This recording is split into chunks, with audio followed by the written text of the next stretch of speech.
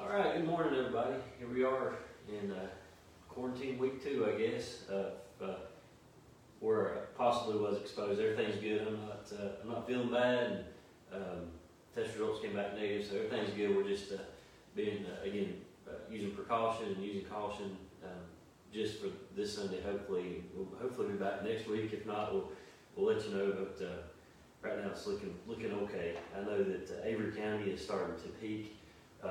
And so that's a huge prayer request for the church, especially with all that's going on right now with Thanksgiving right around the corner and all the visitation and everything that's going to take place and all the turkey that's going to be eaten.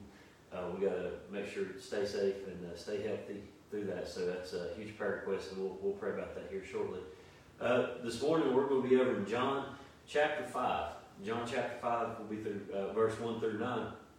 And we're going to be looking at something I was telling Maria that night that I don't think I've ever preached on this subject or this verse right here, even though it's one that we're all very familiar with.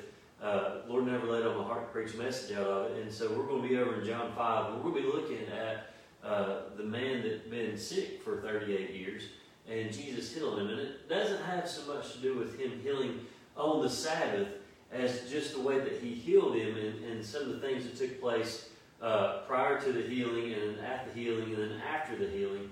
And we'll look at a few of those things this morning. But this morning, as we start out, I had Maria get me a sucker here, a lollipop. And I wanted to, it's a lot better demonstration when there's people around that, now you're going to be drooling and wanting one of these. But I've got a lollipop right here. And it's just one lollipop, one sucker right here in my hand.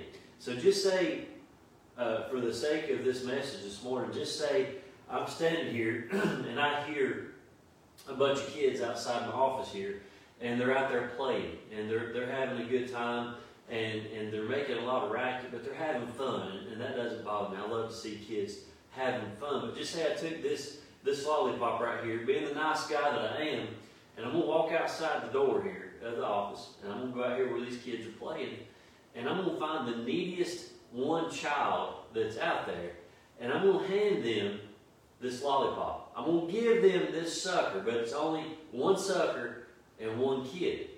Even though there's a whole crowd of them out there, I'm going to give one sucker to one kid. But here's the thing. It's a nice gesture on my part. It's a great gesture. And I would, in real life, I would do that. I would give probably the neediest kid a sucker or something else, but that's just the way I am. But here's the thing, some of you might get mad at me. Some of you listening this morning might get pretty mad at me because I didn't give your kid a lollipop. Maybe in that crowd of kids that's outside playing, one of them is yours. Maybe I didn't give your kid that sucker, and you're mad at me now. I could give your kid a Mountain Dew and send them home, but I'm not going to. I'll give Ethan one next Sunday, just for meanness. But I didn't give all the kids one. I didn't give your kid one. I give one needy child one lollipop. Now, some of you might get mad for giving that one and not all the others. I could just go get a 12-pack of Mountain Dew and give them all a Mountain Dew and send them home, but I'm not going to do that. I only picked out one needy child and give them that one lollipop. Most of you might think it wasn't fair. And that's how we look at things nowadays, is that's not fair. Or in another biblical term, we would say that's not just. Now, I want to define that word just for you. The word just means based on or behaving according to what is morally right and fair. So you might say that that's not just to me to give that one lollipop to one kid in front of all the other kids. And growing up, you've heard it in school. Every time, if you come to school and you had a piece of candy or something, and you didn't have enough for everybody, you was told, if you don't have enough for everybody, then don't eat that in front of the rest of us. That's what we were told. But what if there was one person that is in need, and you had something to offer them that you couldn't give everyone else, or maybe not at that time you couldn't give everyone else? But I'm going to ask you a question this morning. Do you think Jesus was just? Do you think Jesus is just? Now I'm going to go back. I'm going to read that definition one more time. Just. It means based on or behaving according to what is morally right and fair. So here's that question again. Do you think Jesus is just. Now, what if Jesus walked into a place that is filled with people who are blind? It was filled with people that were lame. They were deaf, maybe mute.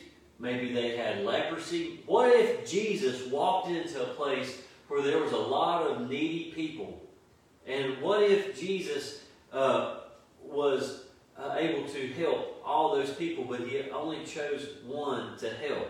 What we're about to read is exactly what happened right there. He walked into a place where everyone needed something, but he only chose one to help. He only chose one to give the lollipop to. I'm going to get rid of that. I'll end up eating it here shortly. But Jesus was performing only one miracle in front of a whole bunch of people that were needy. And when we read this, you'll understand kind of what I'm talking about when they're at this pool. But Jesus walked into a place that was filled with lame, crippled, disease-ridden people. So he walked into a place where everybody really needed something, but he only chose one to help out. And there's a reason behind that. And we're going to look at it this morning. There has to be something else happening. There's something else going on there that we need to see. That's why John wrote this. We need to see this. Jesus performed this miracle so that we could see something deeper than just Jesus walking into a pool party and healing one guy on the Sabbath day and going home, or going on in Jerusalem. So there's more to this. It's a lot deeper than that. Jesus wants to call our attention to something very, very specific. And we'll look at it. Today I want us to learn some lessons from this pool party that's going on here in Bethesda. And it's a great story. It's a short story. And it's something that packs a punch for each one of us. And it's going to open up somebody's eyes this morning, I'm pretty sure. But these lessons from when Jesus heals this disabled man who had been he'd been disabled for 38 years, these lessons that we're going to learn, we may not have been disabled for 38 years, but there's still lessons that we can learn from this. Maybe we're not disabled at all. Maybe we just have a problem. And from our problems and from the story we're getting ready to read about Jesus healing, maybe you can solve your problems. Maybe you can fix your problems. But maybe you just need someone to tell you Jesus can fix it for you. And you're going to see that this morning. So if you've got your Bibles open, and you're over in John chapter 5, we're going to read verse 1 through 9. The Bible starts out, it says, "After this, there was a feast of the Jews, and Jesus went up to Jerusalem." I love that. They always go up to Jerusalem. "Now there is at Jerusalem, by the sheep market, a pool, which is called in the Hebrew tongue Bethesda, having 5 porches. Now in these lay a great multitude of impotent folk, of blind, halt, withered, waiting for moving of the water. For an angel went down at a certain season into the pool, and troubled the water.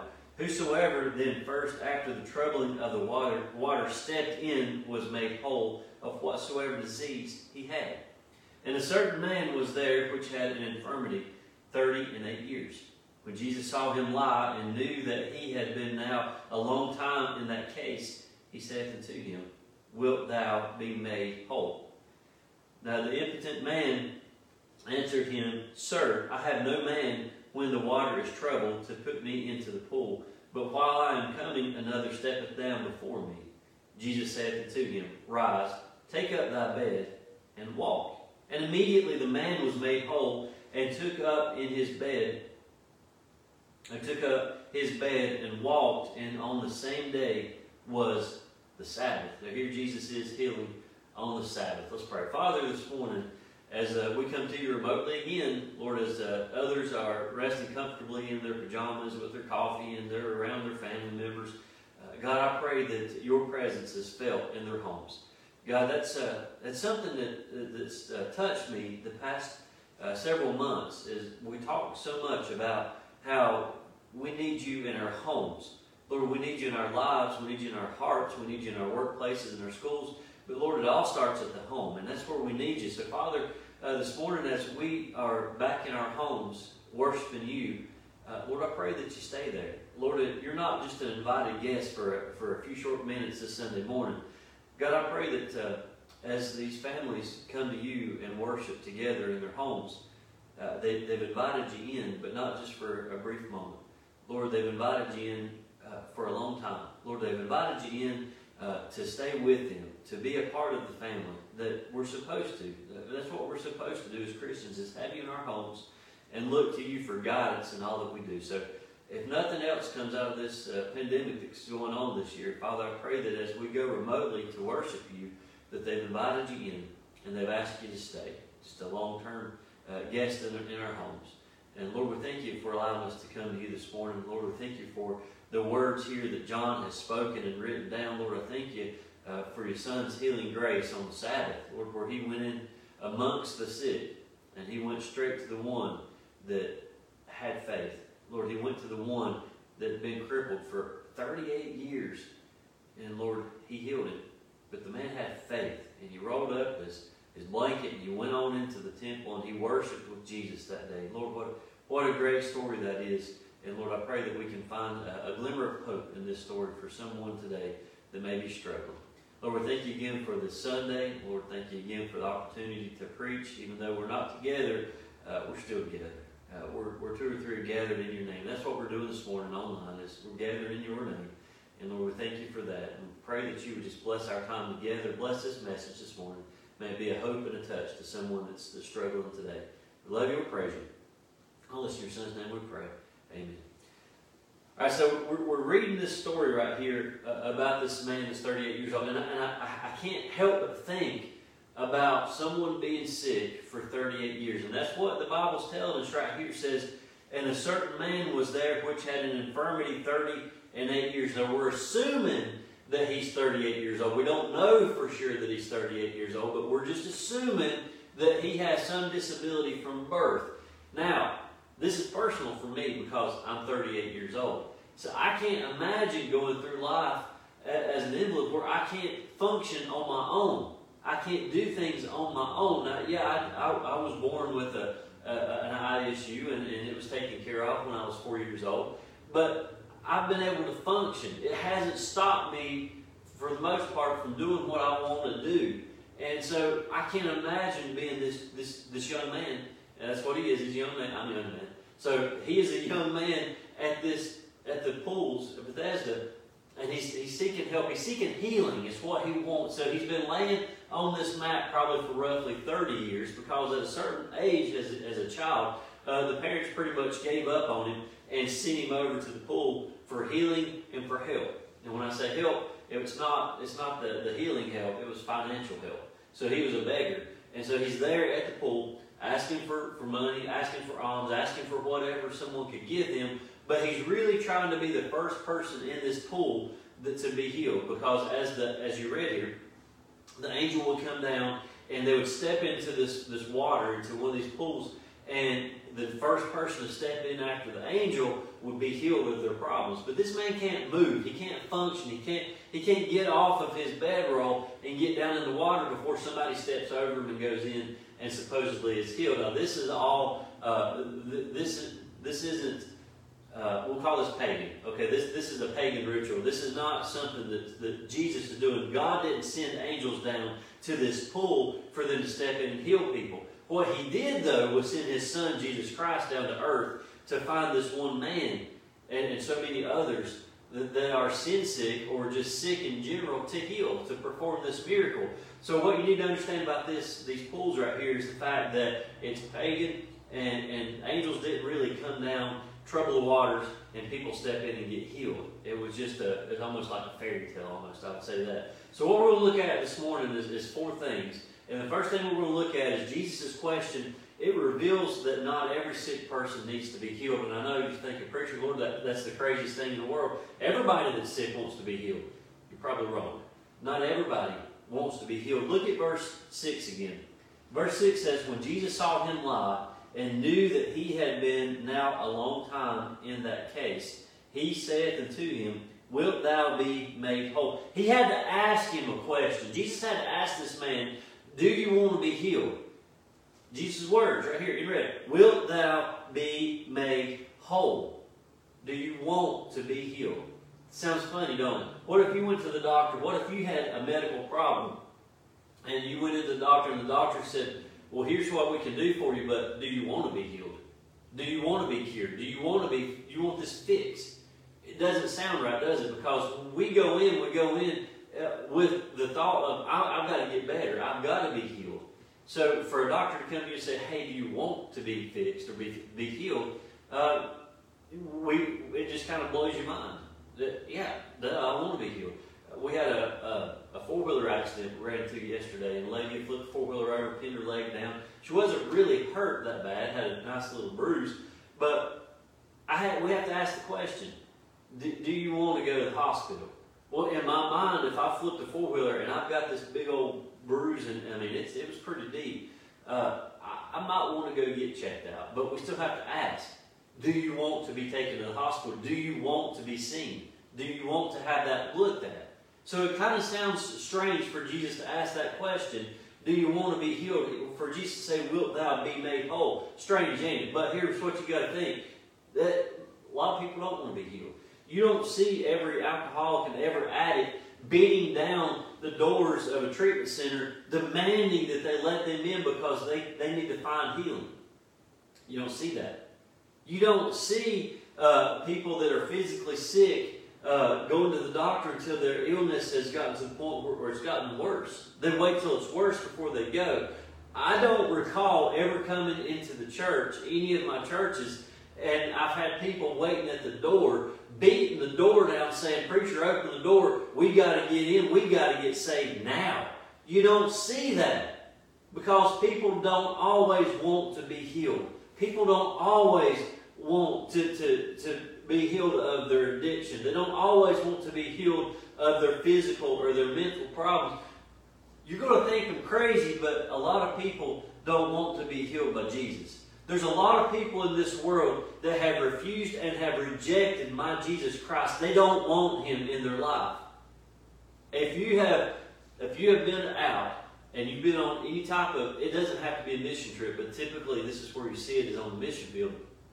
And you are in a place that doesn't know about Jesus. If you go up to someone and talk to them and start a conversation and ask them if they'd like to know more about Jesus, you want to get the wind knocked out of your sail. You wait for somebody to say no, because we're not used to that. It's because not everybody wants to know about Jesus. Not everybody wants to feel the healing power of Jesus Christ. Not everybody wants to have a personal relationship with Jesus. I know it sounds weird, it sounds crazy, but there are people out there that will reject Jesus. And unfortunately, those are the ones that are going to go to hell because they rejected Jesus. They rejected His love. They rejected the fellowship. They rejected the friendship. They have rejected a Savior, the Savior. They rejected it.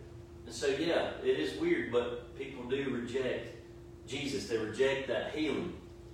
But could it be, could it be that some of the things that are going on that we're going through in our life are because we don't want to get better? Is there something going on in your life right now that you don't want to get better from?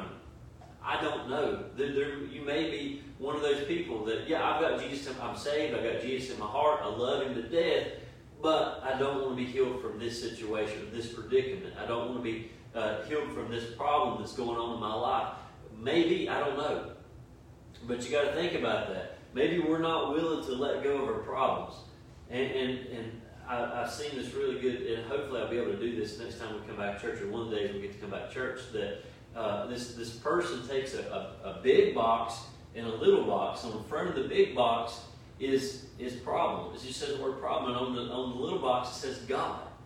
And so we're really bad to take our problems and give them to God, but then we turn around and put them back in our problem box. But what the guy did is he spun the boxes around.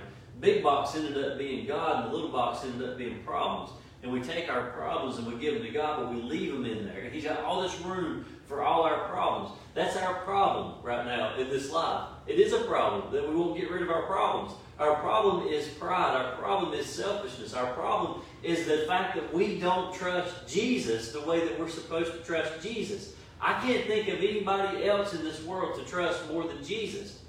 Not many people in this world are willing to go above and beyond what Jesus did. And nobody's going to go above and beyond Jesus. Don't take me wrong there. But nobody's willing to sacrifice the way that He sacrificed out of nothing but pure love for us. I cannot imagine not trusting Jesus wholly. There's problems in all our lives. All our lives. You can't sit there this morning and tell me you don't have a problem. We've all got problems. But we can eliminate, thin out a lot of our problems if we would just trust Jesus with our problems. We'd rather hold on to these problems that we have and be in control than to hand them over to Jesus and lose control. We're control freaks. Everyone, Christians are control freaks. Actually, human beings in general are control freaks. We don't want to give our problems to Jesus because we're going to lose control. We can't take care of it the way we feel like we need to be taking care of it. So we lose control. And that's fine though. Because if I'm losing control of my problem, it means God has control of it. I'm alright with losing control if I know the one that has control of it is in control. And so we've got to always keep that in mind. To let Jesus have control of your problem. Lose control. Lose control is okay when it comes to your problems. When you have given that problem to Jesus. Hang on to that. Hang on to that. Let go of your problems. Lose control of the problem because Jesus has control of that. So I think a legitimate question that we have to ask ourselves is this. Do I want to be healed? Do you want to be healed this morning? It may not be, again, I said it a while ago, it may not be a physical ailment. You may not be physically sick, but you may have something going on in your life. Do you want to be healed? I'd love to be able to answer that for you, but I can't. You have to answer that yourself. In your heart of hearts, do you want to be healed from whatever the problem might be? It's yes or no. I want you, when you're thinking about your problems this morning, and I want you to remember this song. When you're thinking about all the problems in your world and you're trying to figure out, do I want to be healed or not? Remember this psalm. Psalm 14:3 says, He healeth the broken in heart and bindeth up their wounds. He healeth the broken in heart. If you're a broken person, if you have been torn down, if you've just been absolutely destroyed in the past few months or weeks or days, whatever it might be, if you are destroyed, your heart has been broken, remember that. He healeth the broken in heart. He will fix it. He will heal you. He will mend you. He will fix up that broken heart. Now, number two, notice where the disabled man is laying. Look at where he's laying. Verse 2 tells us, Now there is at Jerusalem by the sheep market a pool, which is called in the Hebrew tongue Bethesda, having 5 porches. Bethesda, I want you to remember Bethesda and what it means. Just the word Bethesda means house of mercy. I love it, house of mercy, but it's looked over. Bethesda, this little place right outside Jerusalem, this is a little hole-in-the-wall place, literally, it's looked over. It's got great significance behind it. And there's a couple things to remember. And it's a connection to Jesus. Number one, this is where Jesus' maternal grandparents lived. This is where Mary's parents lived, Bethesda. But this is also where Mary, Jesus' mom, was born. So it's a pretty neat little connection there between Jesus and these pools in this area, this hole in the wall where he's at. So this crippled man is laying near this gate. And at the gate, what I want you to look at right here is called the sheep gate. And there's some significance right here behind the sheep gate. And it's got 5 porches and near the pool of Bethesda. We just read that. The sheep gate is this very, very narrow gate. So you think about how big a sheep is.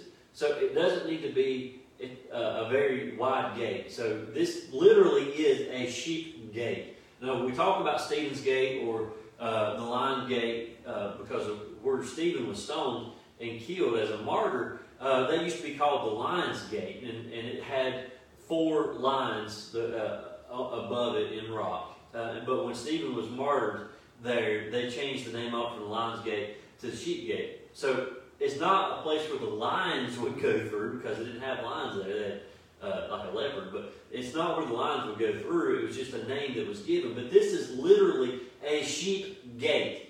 This was the gate right here, a narrow gate where sheep were brought into the temple for sacrifice. So it didn't need to be very wide.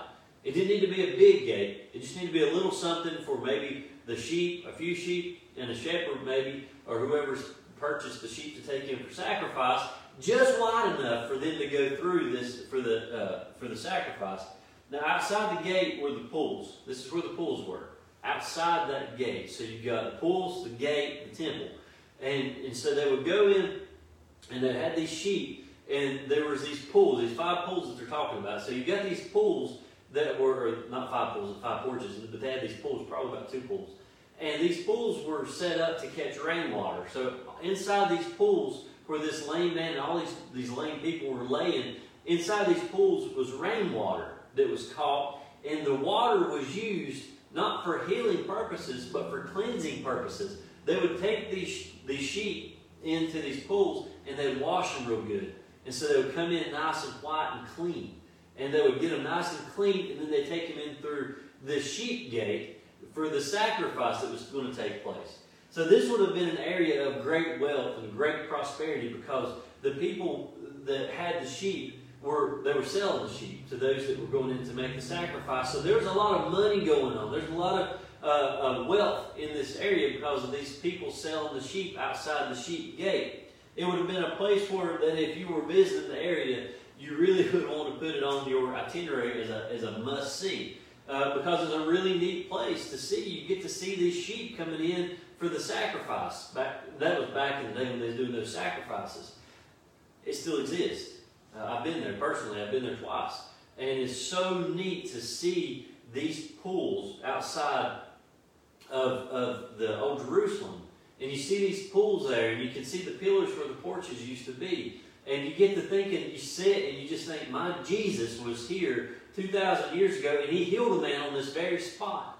So it's a very important place, and it's not made up. It's a literal, actual place that still exists to this day. And so you've got Jesus going back to his grandparents' home place. He's going back to where his mother was born, and he goes into this pool where the sacrificial sheep, sacrificial lambs.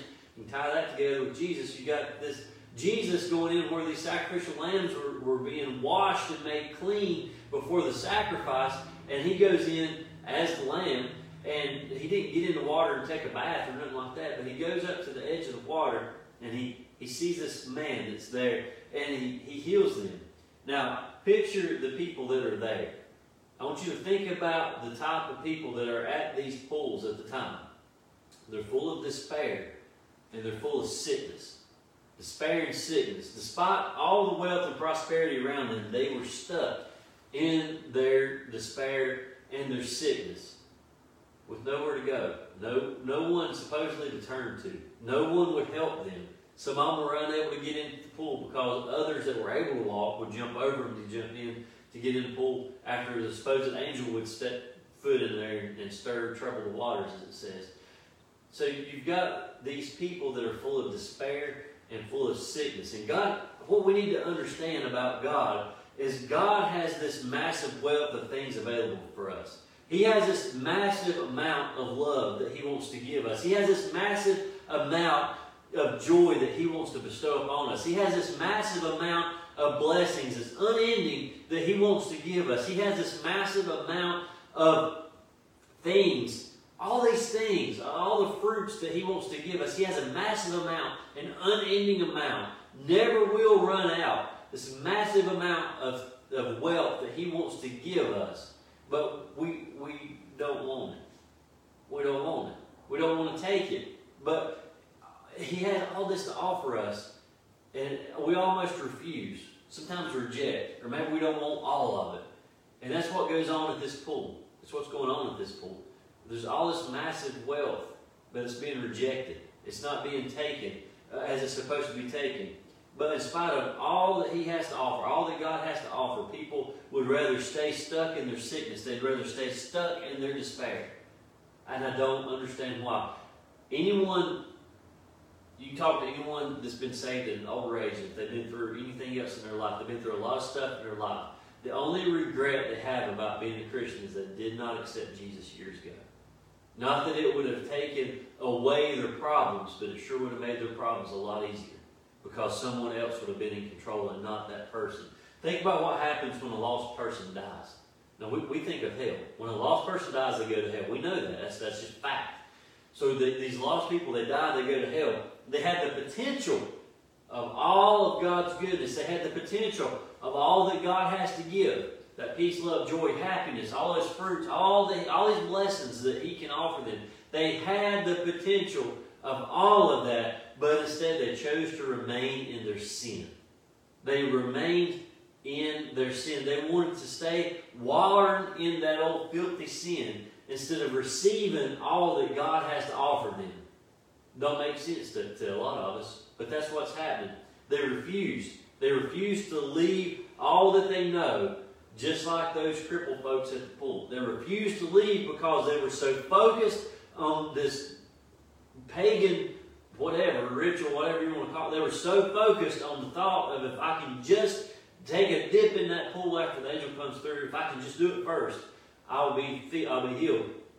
They were so fixed on that they didn't even think about all that God has to offer them. They didn't think about all the healing that God could provide for them, because they refused. They refused all that because of all that they thought they knew. They refused it. They refused to leave all of that, just like those crippled folks at the pool. They refused to leave their sin, just like those crippled folks at the pool. I'll back up so you understand that better. That's what happens to these people that die. They're lost. They refused. They refused to leave all that they know, just like those people at the pool. And that's sad. That's a bad way to be. It's all the same thing. So what he's telling us is we need to leave the pool side and go to Jesus' side. Leave what we think we know that's there by the pool. Leave the paganism that's going on around us. Leave all that worldly stuff and just go with Jesus.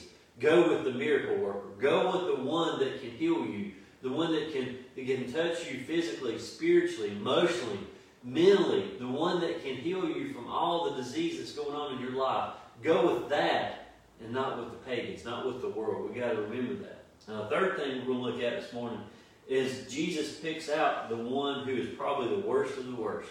Now, look at verse 5 again. It says, "And a certain man was there which had an infirmity 38 years."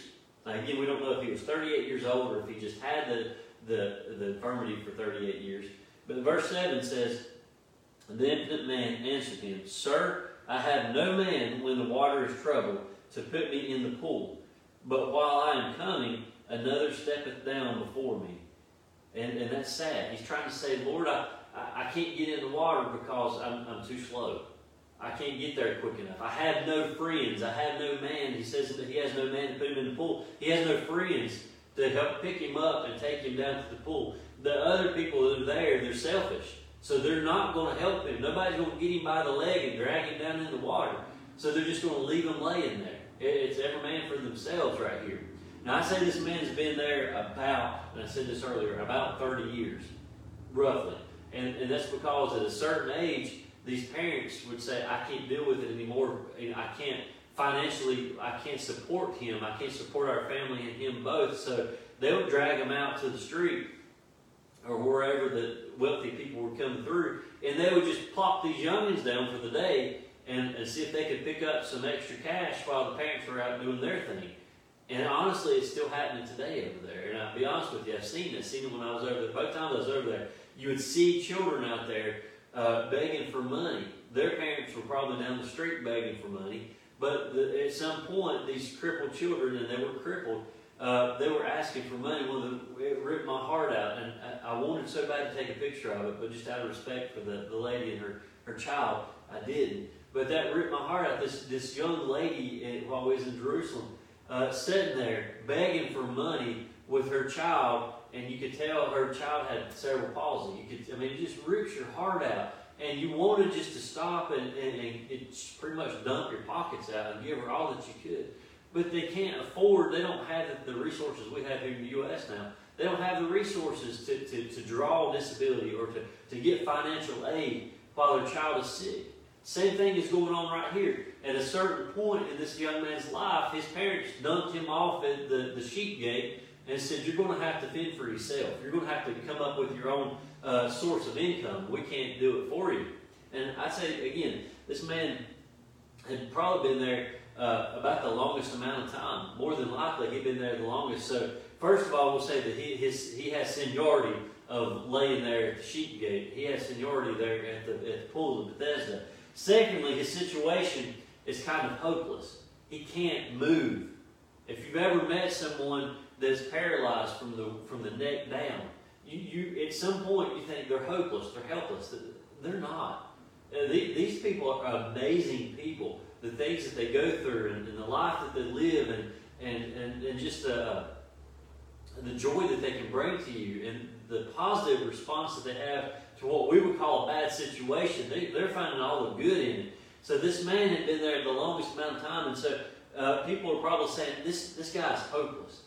All right, so if in 30 years he has been the first at the pool when it was stirred, if he has not been the first at the pool when it's been stirred, what will give this man the hope that sometime in the next 30 years that he might be the first in the pool?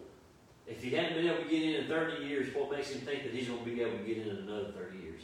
So he's feeling hopeless. So Jesus picks him out because he wants to show us that nothing is impossible with God. He picks out this one individual that's probably been there the longest of any of the cripples, and he said, nothing is impossible with me. That's Jesus speaking. Nothing is impossible with me. And Jesus tells us that over in Matthew 19:26. He says, with men, this is impossible. But with God, all things are possible. I love that.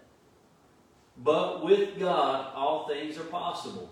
So, this young man at the pool, thinking it's impossible for himself to get in that pool because he has no one to help him. Now, he has the healer. He has this great physician in front of him that's going to help him. Because Jesus says, with God, all things are possible. So he knew that he was going to be healed. There's no problem too big. There's no sinner too bad that God can't save. And I want you to always remember that as you try to witness to these people that say that they're too eat up in their sins, that they've done too much bad stuff in the past. I want you to always remember to encourage them that there is no sinner too bad that can't be saved. God will save them if they just ask. And it's hard for some to understand, but He will save them. He teaches us that whatever the situation is, we should not give up hope because of God, or because our God can do the impossible. We've seen Him do the impossible. He continues to this day to do what we call impossible. It's possible with God. It will always be possible with God. Now, the fourth and last thing that we'll look at this morning, and I'll shut up, is notice the man takes Jesus at His word. This is where I want you to hang on this morning. This is what I want you to hang on to this morning. I want you to be like this crippled man.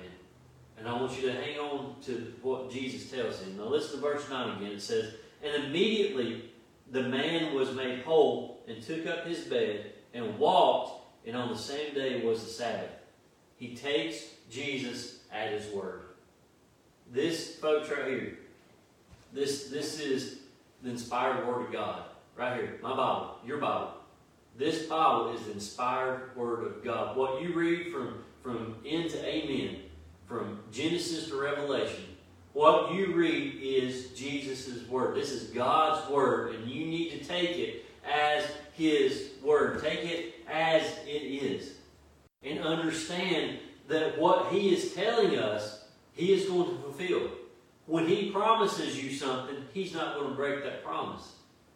We've got to take it. I'm going to read it again because I love this. Verse 9 says, and immediately the man was made whole and took up his bed and walked, and on the same day was the Sabbath.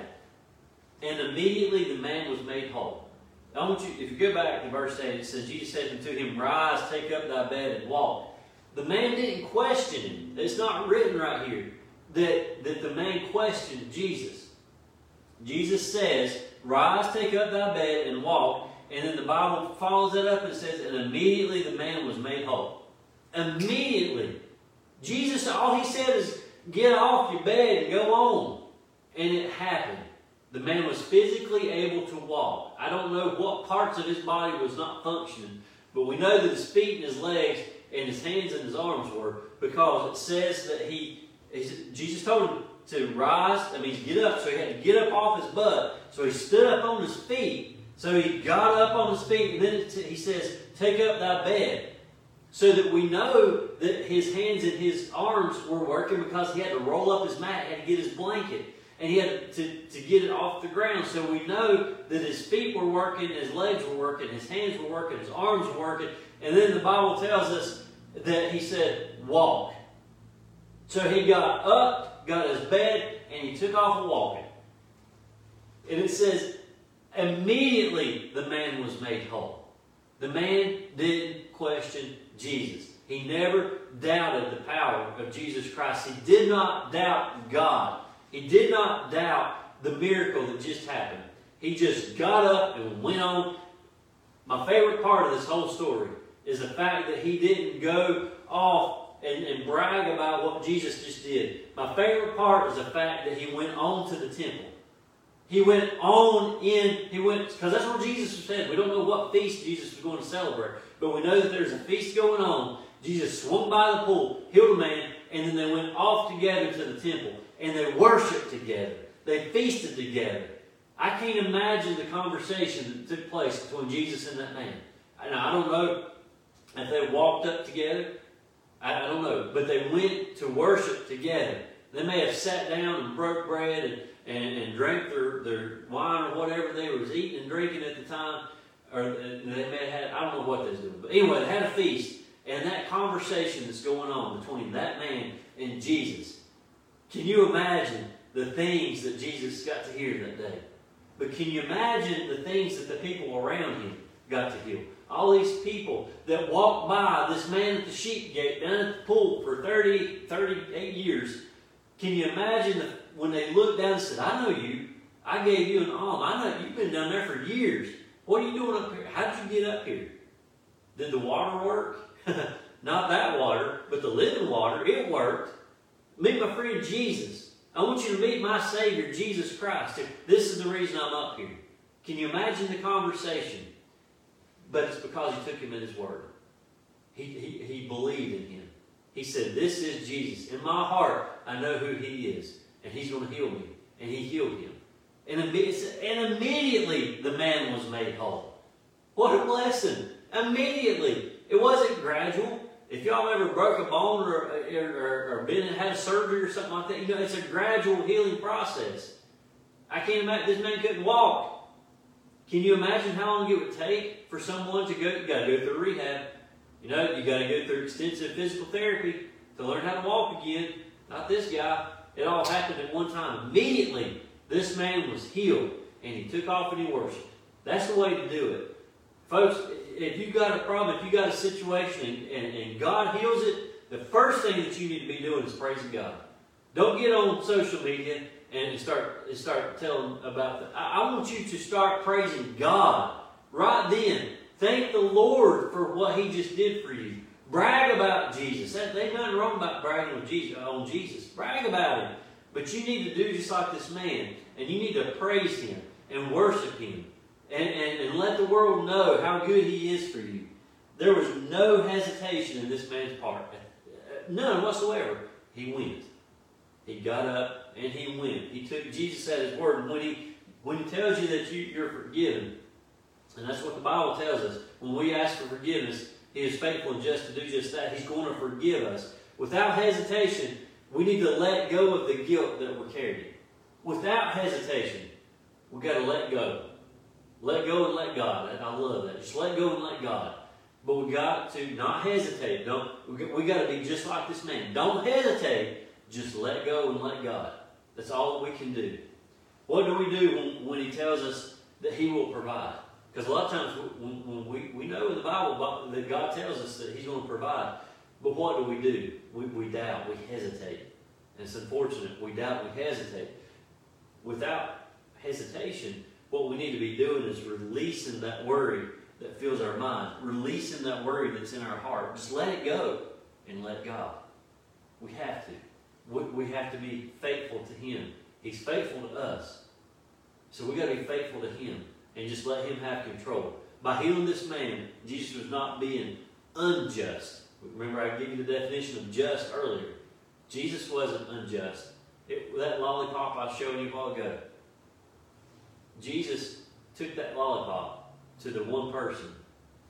And think about all the people that he got to touch and he got to witness to because he was faithful. Jesus was faithful to the Father, and he was faithful to that one individual when he healed him. He was faithful. So he wasn't unjust. He was just. And I would say through that miracle, there was salvation. Those pools that were there was tons, thousands probably of people that were around those pools. So these people got to witness a miracle.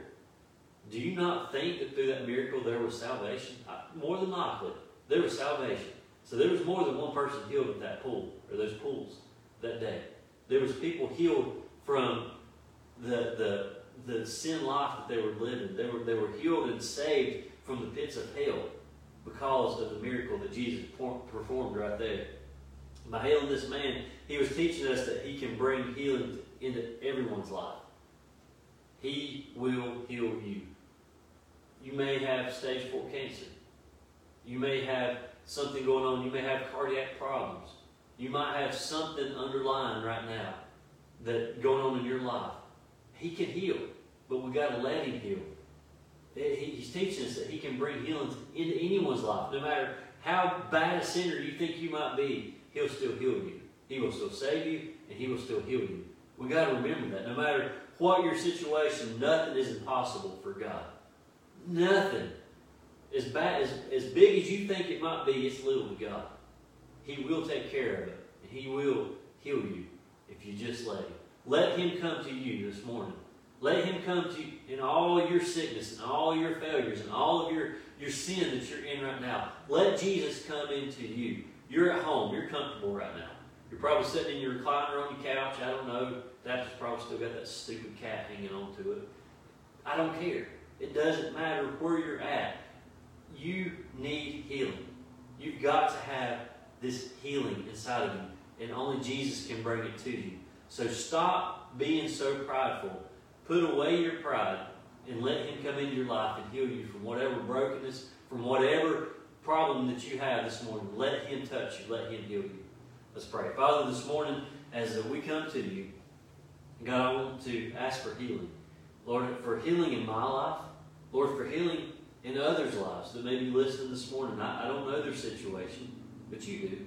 Lord, I pray that they would take care of it themselves this morning. They will come to you and they would spit out that pride and they would put away any reserve they might have about you being the one Almighty God, and let you take care of the situation that's in their life. Let you take care of whatever that problem might be. Let you handle what's going on. Let them lose control so that you can gain it and take care of it.